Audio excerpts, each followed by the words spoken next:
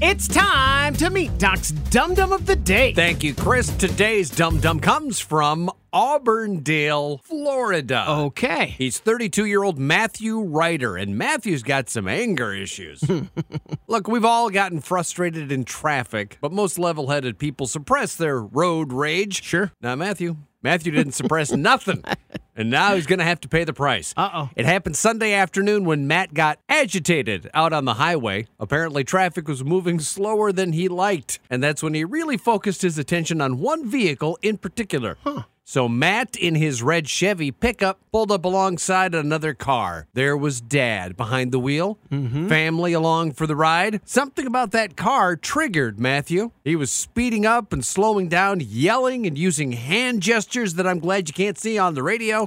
What made it even worse in Matt's mind was the Dad behind the wheel of that car was just ignoring him. How dare he? That's when things escalated to a session of show and tell, with Matt showing off the gun he had in the truck. Matt. First displaying it, then pointing it. Uh-oh. Here's what Matt didn't know then, but I'm sure he knows now. That guy driving the other vehicle, the Dad out with his family on a Sunday afternoon, the one guy Matthew decided to mess with and threaten, yeah, he was an off-duty Florida State Trooper. Uh-oh. Surprise, they don't wear their uniforms on their day off. Imagine Matt's surprise when he got home and there were people waiting for him. A bunch of on-duty state troopers. Sure. Ready to arrest his road bully butt for unlawful display of a weapon and aggravated assault with a weapon. Right. That's serious time. I don't know what you were in such a hurry to get to, Matthew, but it's going to have to wait. I was going to say, wow, did you pick the wrong guy to point a gun at?